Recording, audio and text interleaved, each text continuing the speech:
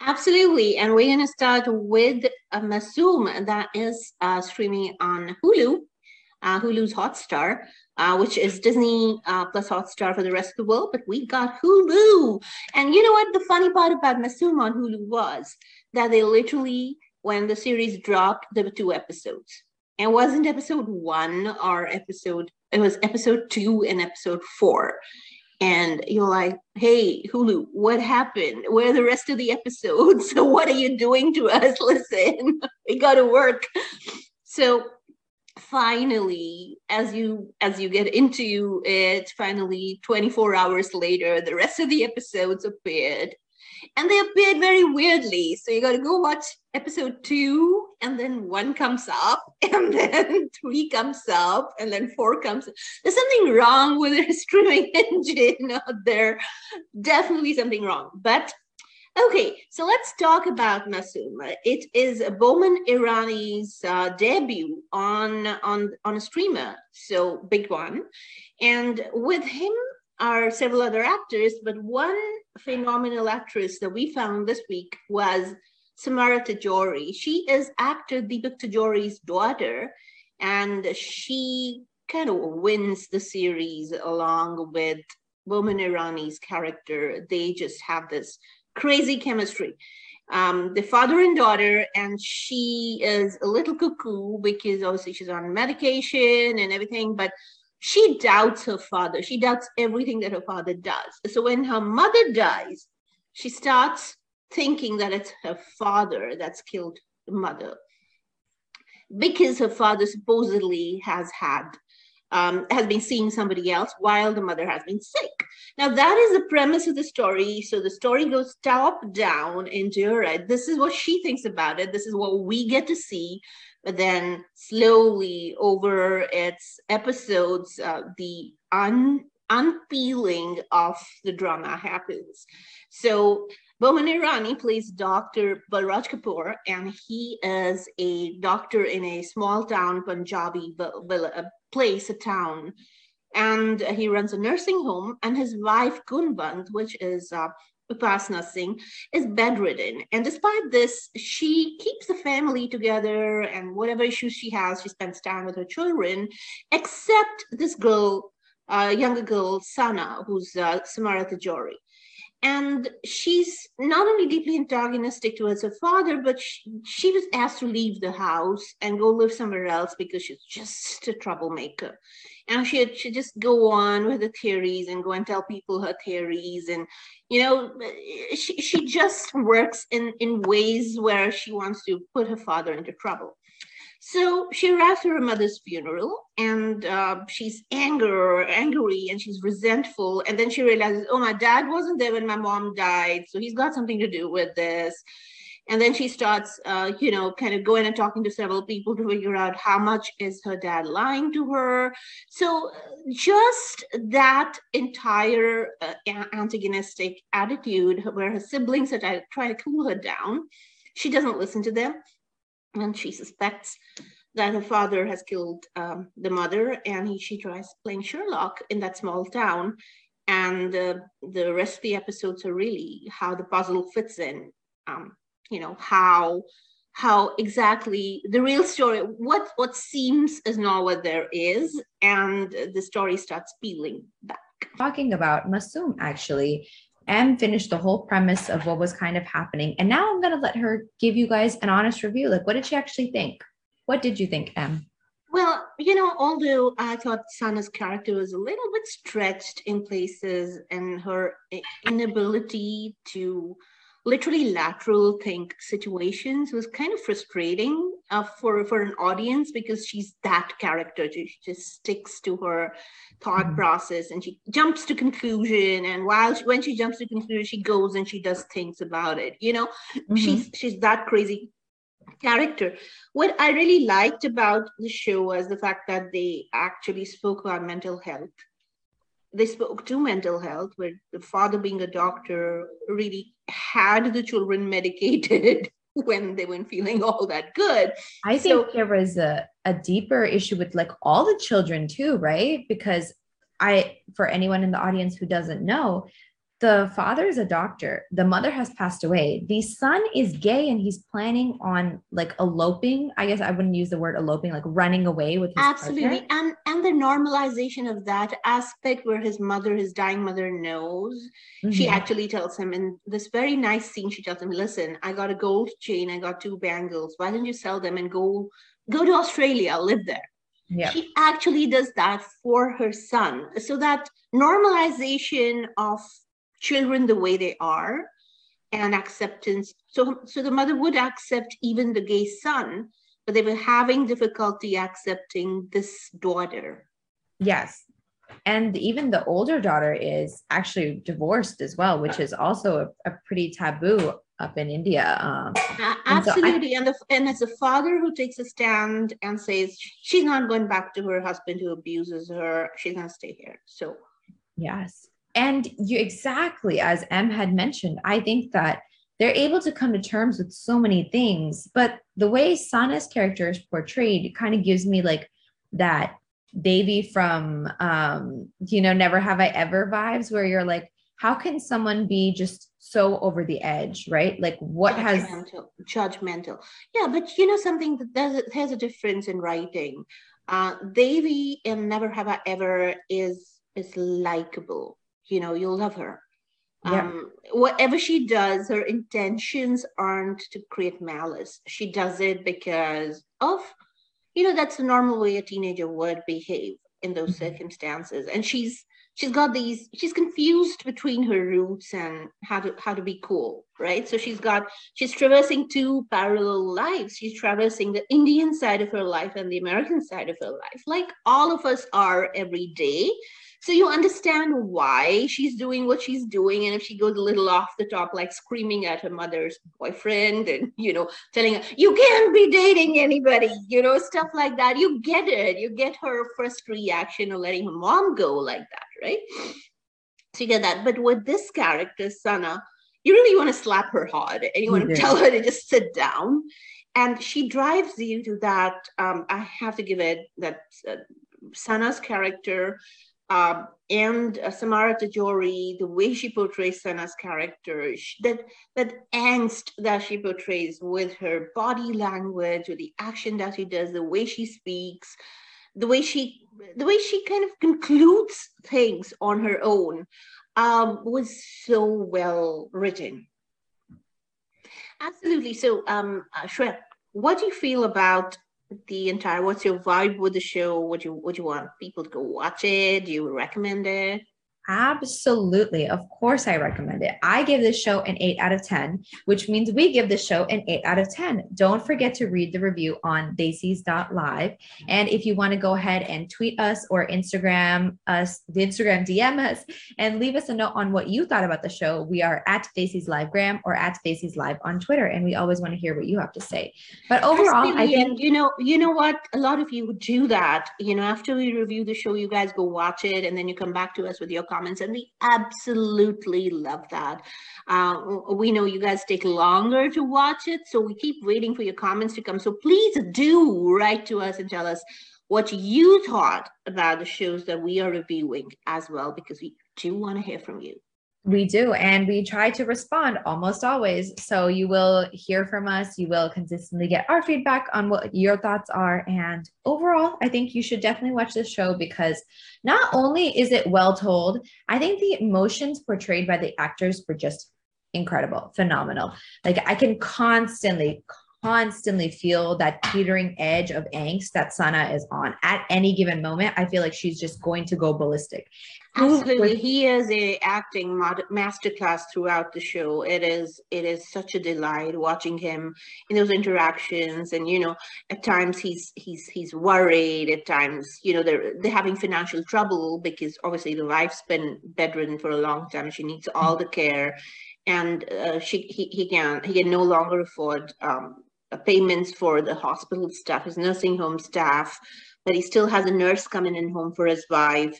So there are things that he's handling apart from, you know, the situation with his kids and family life. The things that he's handling on the other hand with finances and work as well. And all of that together, Boman Irani is so in control of his character. You know, he is that guy. He is. And for anyone who wants to watch, we just want to let you guys know that the characters do speak a mix of Punjabi and Hindi. So please be wary of that. Subtitles are available. Absolutely. And we also want to tell you that this is a remake of the British show Blood, and the Indian adaptation is penned by Sachin Tripathi. But we're going to switch gears and talk about She, which season 2 is now out. If you guys haven't watched season 1, we did review that for you. So please go to desis.live and you will be able to read our full review there, or you can, you know, check out our social media for the little small treetop version. But we're going to jump right into season 2 and tell you all of what it was about. For the first season of Netflix's She introduced us to Constable Bhumika Pardeshi, or AKA Bhumi, played by Aditi Pohankar, who's sent undercover to infiltrate this gang of dreaded and mysterious drug lord called Nayak, who was played by Kishore Kumar Ji. And the second season, we actually follow Bhumi, who's leading a double life because she's kind of struggling to decide who she is or which one she should choose at this point. Like, does she want to be the cop and get Nayak arrested, or should she be the free woman that Nayak has shown her and leave her old life? And she's kind of balancing this act by making her avatar like a sex worker undercover working for her persona, and she discovers this new side to her sexuality that she really starts enjoying, kind of like with all the power that she has over all of these men that she keeps seeing. And she compares it to her life where she's with her ex-husband in this completely loveless marriage, loveless interactions, and those comparisons kind of is what kills the joy of going back to where she was before, because the quality of sex she has now with her customers and the reality of her like real insipid life. So she's a cop by day and a hooker by night, and she's trying to convince Nayak that his gang that she's on their side, but will they ever, I guess, really trust her? Because, you know, she's a cop. At the end of the day, she still is a cop. So we're kind of seeing throughout this series where she's battling this inner struggle of her going through this concept of finding her inner self and her inner happiness and what makes her, I guess I would say, fulfilled in a sense. And even though the work that she's doing is kind of taboo, which they do touch on the fact that she is kind of doing some taboo work, she finds a lot of freedom in it because she has seen that the societal constructs that are keeping her constantly working with the system, working with the justice, working with what I guess these rules of the population are. She's like, not everything is what it really seems to be. Like when she meets Nayak and, you know, in season 1, she has come to this realization that she's like, oh, he has shown me how to this like life of freedom and how to live outside these boundaries. He's not actually the bad guy. Like he really isn't. But according to the law, he still is. So she is now making that decision of not only like turning him and not turning him in, but also like, should she stay with her old life or like, should she continue her new life? And so you see the two parallel continuously happening in season 2. Now, Aditi Pohankar, I have seen her act previously in a few other movies, I think. And she is phenomenal I'm sorry. Ashram? Just last and Ashram, yes. When I saw her face grace my screen, I was like, I have definitely seen her before. And I didn't know who she was until I went back and checked the cast. I realized it was her. And this is my second time seeing her act. And she's phenomenal. She's just so good at what she does. However, one thing I've noticed is that her range seems to be limited to these kinds of like more feministic kind of roles. Like that's where she like feministic power roles, or at least that's where I have seen people like put her constantly in those types of roles.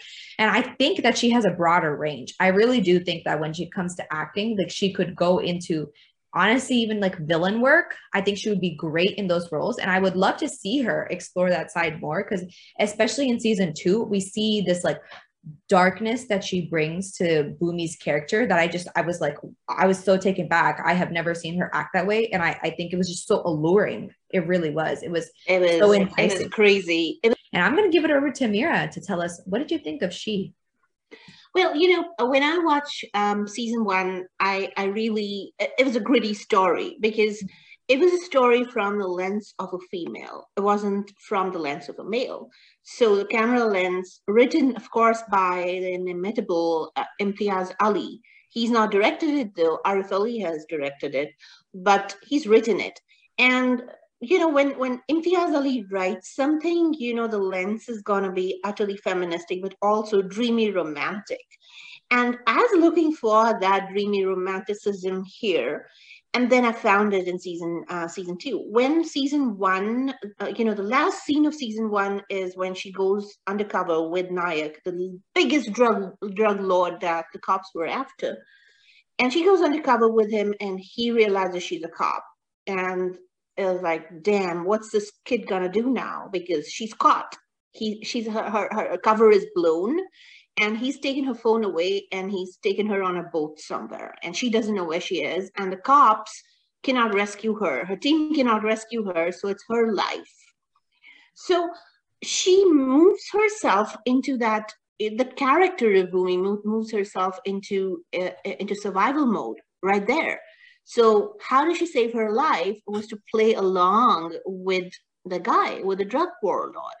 So she starts playing her game, and she also realizes that it will not take the cops long to push her under the bus, because they weren't there for her when her life was in danger. She's putting her life in danger being undercover, but they weren't able to cover for her. At the same time, in the situation that she was, she had no other option but to play along with the drug warlord. But while doing that, she also starts being, for the first time in her life, appreciated as a woman. And she falls in love with him because he really looks at her differently. He looks at her as a woman. He makes love to her as a woman, whereas her previous experience with her ex-husband had been, he blamed her for being cold. And here she was, she had all the power because of her sexuality. So given that a comparison in her head, she falls in love with the drug warlord. But at the same time, she has this duty towards the cops.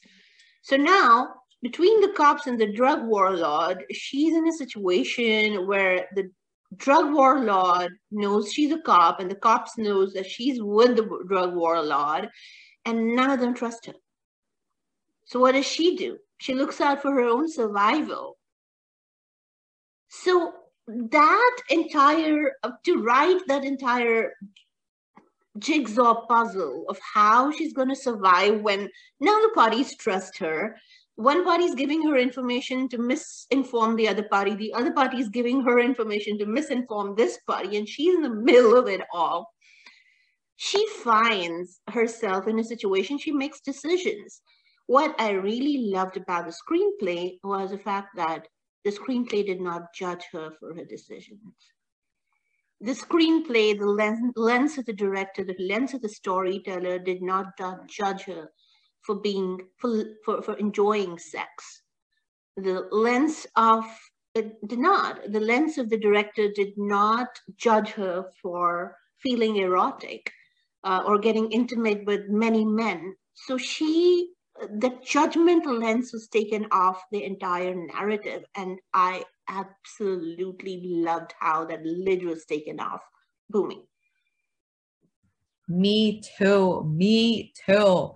That was my favorite part. I think it was also why I liked Aditi's work so much, because when she got the freedom to fully take on that role, because they never put her in a state of should I be doing this? Should I not be doing this? She was just this is what I am doing now, and there's nothing for wrong. Survival. Yeah, because she's in survival mode. Something, Shreya, all of us are as women. Right. Our decisions are normally not only driven by moral standards, but also driven by the fact we got to do what we got to do to survive. Exactly. And she's doing exactly that in a man's world, where she's playing a double-edged game. I mean, come on, the cops don't trust her, the drug guy doesn't trust her, and she's the one everybody's operations is dependent on. Exactly. And if something goes wrong, she is the one that goes down first. So she is doing whatever is best for her, but she's so alluring because she starts to enjoy it and the writing allows her to enjoy it. They're like, there's nothing wrong with it. Like, go ahead. Like, it's fine if you start enjoying things that you didn't think, was going to be like a happy side effect of being in this fight or flight mode. It's totally okay.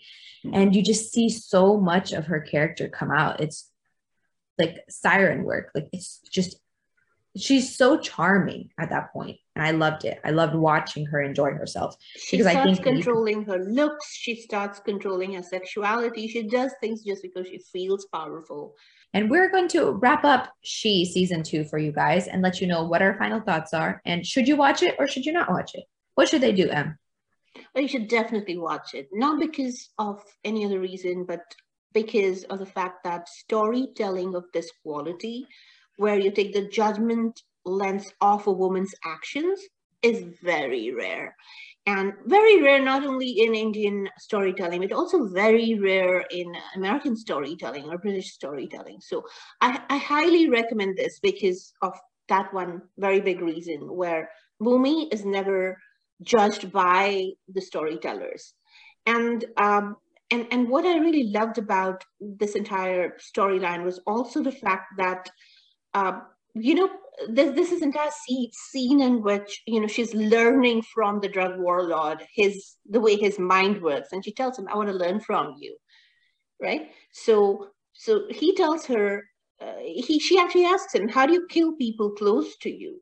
And he says, "Well, killing people that you don't know is fine, but killing people that you love is an art. It's a necessity." So the real art of being in his business was to kill people that he was in love with. And when she finally, we're not going to tell you what the climax is, when she finally does what she does, that kind of comes back a full circle for her, because she takes care of certain actions based on certain things that happen in the plot, which we can't tell you because that'll be spoilers, but she puts her life in peril. But she transforms. She not only transforms physically, but she transforms mentally as well. And then that leaves the guy who was in charge of her with the cops. He's completely destroyed because he doesn't know what's happened, and he actually goes to her and asks her, "Why did you do what you do? But what did you do?" Nobody really knew how she had literally, done what she had done. Mm-hmm. But for her, it was just survival. And we loved it. So we gave it an 8 out of 10, which you should definitely read the review on Desi's.live. And we just finished reviewing She season 2. So we're going to switch to something not on TV, on theaters, which was Nikama. And I will let Em tell you guys what was the treetop, what happened, and why should you be watching this? Okay, but do you know, Shreya, what Nikama means? No, I don't. It means useless. Oh. When somebody is good for nothing, he's a nikama. Oh. And that's exactly what this movie is. Good useless. Oh. Totally useless. So before we go down and tell you what exactly happens in this movie and the real story of the movie, we'll let you know that this is a movie that you don't want to waste your time, money, and effort on, because that's what we're here for. We wasted enough time, money, effort on this one. But this movie is actually adapted from Venu Sriram's Telugu film called Middle Class Abhay, which released in 2017. I have seen it. Exactly. So this is headlined by Abhimanyu Dasani, who is the actress Bhagyashree's son. We watched him before in a couple of movies, but remember that movie in which you and I had reviewed it, where the guy and this girl get married and they can't live together because they've got jobs in separate states. So he lives in Bangalore and she lives somewhere else, and they kind of work their way apart, a Netflix movie. So he was in that movie as well, and he is Bhagyashree's son. And this movie is based out of Lucknow. It's about this guy who is raised by his elder brother, Raman, who is played by Samir Soni. But he's totally useless. He's been raised in a way where the guy just doesn't want to work because he thinks things can happen for him. And then his brother marries a girl, a woman. Her name is Avani, who's a no-nonsense woman. That is Shilpa Shetty, you guys. And oh my God, when you look at Shilpa Shetty and you go, whoa, you really go, whoa, because that woman looks better than what she used to look when we were younger. Literally, I don't know what she does. I think it's all that yoga that she does. But this woman looks, woo, she looks beautifully perfect. So, anyways, his brother marries Avani Shilpa Shetty, and the new bride takes total control of the household. And Adi really has no other option because she tells him, hey, you shape up or I'll ship you out. Mm-hmm. Then she works in the regional transport office, and she's in charge of the regional transport office. And then her niece is a pretty girl called Natasha, played by Shirley Satia. Shirley Satia, I used to know her as a really amazing singer, and now she's an actor as well, and she's really cute, by the way. However, she enters the life, and they fall in love, and she's like, okay, let's get married. But he just plays along, and he just doesn't know how to commit as well. But then what happens is a gang of criminals led by an aspiring MLA, local MLA, threaten to eliminate Shilpa Shetty's character. They're like, all right, you're getting in our way of things, so let's just... So then all of a sudden, this Nikama guy turns out to be a superhero, and he is the one-man demolition squad who actually does every damn thing possible to protect his sister-in-law. Absolutely. Well, what was really disappointing through the movie, of course, Shilpa Shetty looks amazing. It's just that neither does the story, nor does the dialogues are so cheesy, Shreya. They are so cheesy. I don't even remember one single joke that landed. You don't know whether you want to cringe or laugh. Literally, it's that kind of writing. It's that kind of cinema. And I mean, just how a Nikama gets converted into a one-man demolition squad isn't. You get to watch such amazing content, and then you see this, and you're like, damn, why am I wasting my time in a theater watching this in the first place? In an empty theater to that. And honestly, not only the writing is so bad, the plot just doesn't tie in with each other. It seems so patchy throughout. And then this entire romantic track between Abhimanyu Dasani and Shirley Satia, there's no chemistry in the track. The dancing synchronized songs, along with Bhabhi Ji, of course, but there is absolutely no chemistry to those scenes. And you're like, oh gosh, are you sure they're in love? They don't look like they're in love. They're just sync dancing their hearts out. Are you sure they're in love? You sure they even like each other? You're like, hey, can I? But no. That's what I call a hook that was missing from this entire movie called Nikama. There's absolutely no trigger, no hook, no story. Even if they had put that specific sentence in that movie, the movie could have been a lot better than what it was. But just 3 or 4 people in a very patchy story with literally one scene not really dovetailing in another scene. I swear to God, sitting there with I hit my hand, and I was like, damn, what did I eat? Am I high? Am I missing something here? Am I missing a chain of events? And how does this Nikama guy, so you're trying to tell me that you created an entire movie called Nikama based on a story of a guy who's a good for nothing guy, but he turns into one-man demolition squad when a woman needs it. And woman needs it, really?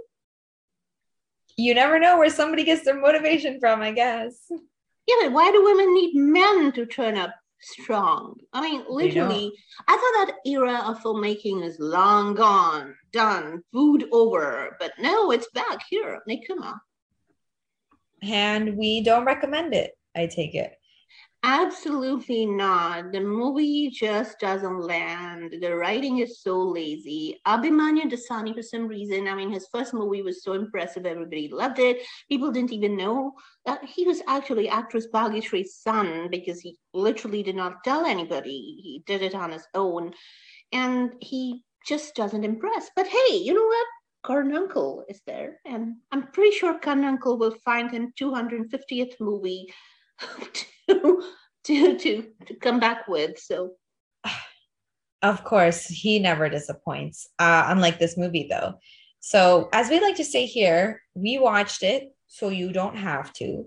But don't. without, and we want to review Suzel the Vortex for you guys because we loved it. Like this week, our crew loved this movie. This series. When we were watching Suzel the Vortex, we literally texting each other like, girl, did you see this? And I'm like, yeah, man, did you see this? Literally insane. Such a good story. And I will let Em give you guys the treetop, and then I will start off with what I thought about it. Absolutely. So this story is about a small town called Sembalur, and it's somewhere in Munnar. That's what I figured out. Somewhere in Tamil Nadu called Munnar. Really pretty little small town.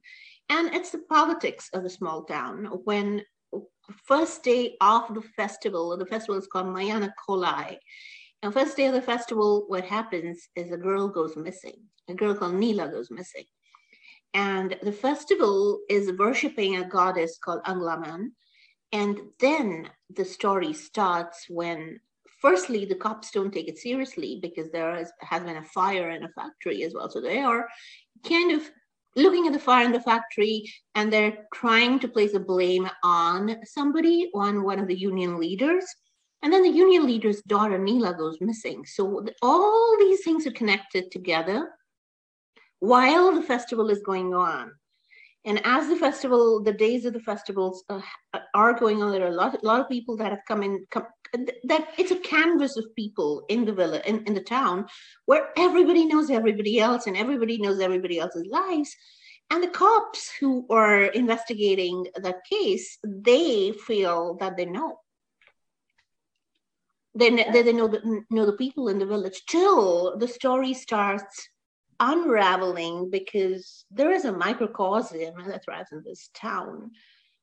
They think everybody knows everything, but then do they know everything? And that the entire peel back of relationships, the entire peel back of personal stories, the entire peel back of dynamics between people, it all starts coming out one by one by one. And every episode, there are 8 episodes here, guys. Every episode leaves you in a crazy cliffhanger to the next episode. And I swear it was such a riveting watch that you just cannot stop watching. And we are reviewing Suzel the Vortex for you guys. And we just gave you a treetop overview of what it was about. But the crazy part is, it gets so much deeper. It gets so much deeper than just like, oh, there's sides of this town that we don't know. There's people in this town we don't know. It starts becoming a situation of the lives of these people. We don't truly know what they're doing.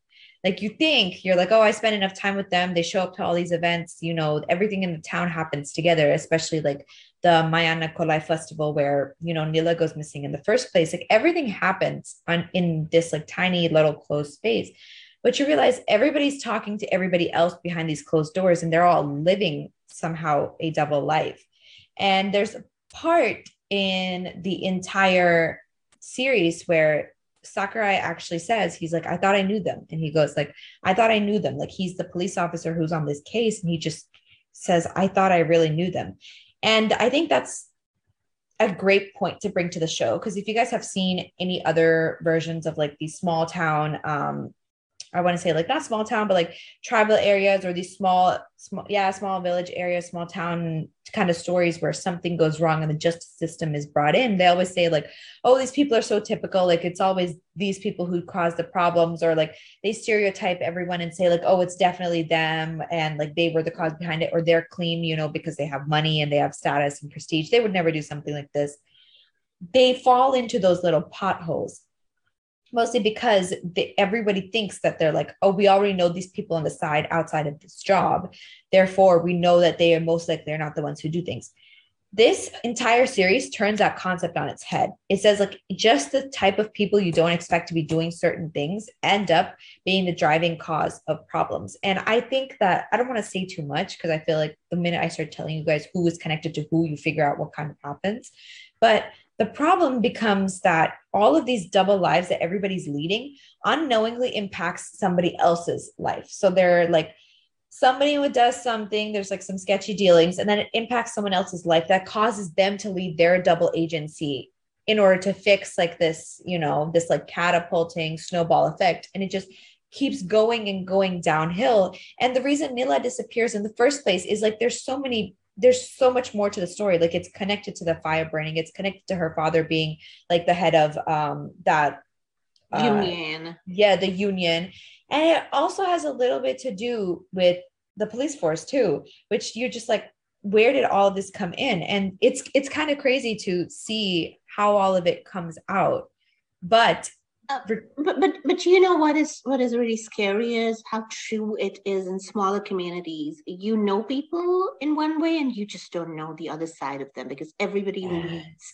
And there is this exchange between the character of Sakurai and Nandini, where Sakurai asks Nandini, how did I not know these people this way? And Nandini says, because everybody has a different side to them that you don't know there exists, even though you've grown up with them, you've grown up amongst them and you know each one of them very well. So then when Sakurai realizes Nandini's past and her trauma as well, that entire episode, he did not know, even though he went to school with her, right? Right. So there are these elements that are woven in that are so true. And, the most damage that happens to you are in such close-knit societies are normally people you know well. And we were just talking about the small town Sakurai's wife, Nandini, who says, oh, you don't really know these people because, you're looking at life through this like really limited lens of like what they tell you is the truth. And she's like, everybody has so much more to them. The issues that people face become a little complicated because we kind of start falling into like intersectionality of identity. Like we're looking at people who are like, oh no, like between genders, they start having a problem. They're like between sexual preferences, they actually start having a problem. There are people who do identify as LGBTQ plus in this little town. And that's like a hidden side of their identity. There's differences over like religious beliefs, over certain kinds of occupations and how well they pay. And actually people who end up falling into like the traps of bribery in some of these cases. And you see like socialism, you see capitalism, you see a little bit of everything. And it's not that people portray themselves to be perfect on the outside, but they just don't portray themselves to have such deep-seated flaws. Like there's actually this crazy point where Sakurai takes his anger at like the double-sidedness of people. And he says, it starts turning into like a shock and disbelief, goes into anger. He's like, how can you hide so much from people? Like, how can you live a completely messed up, discriminatory, double life? And like everybody out here is like, wow, this person is such a great person. Like you're going around thinking like everybody is like, I don't want to say like nice or like, I guess you just go around like assuming the best in people. And then you realize that there's some of like the worst people with deep-seated prejudice and discrimination and issues over small, minute intersectional parts of identities. And that's like, that part does get brought up throughout the series, which I really enjoyed. And we definitely do talk about it. If you want to go read our full review, it is on Live.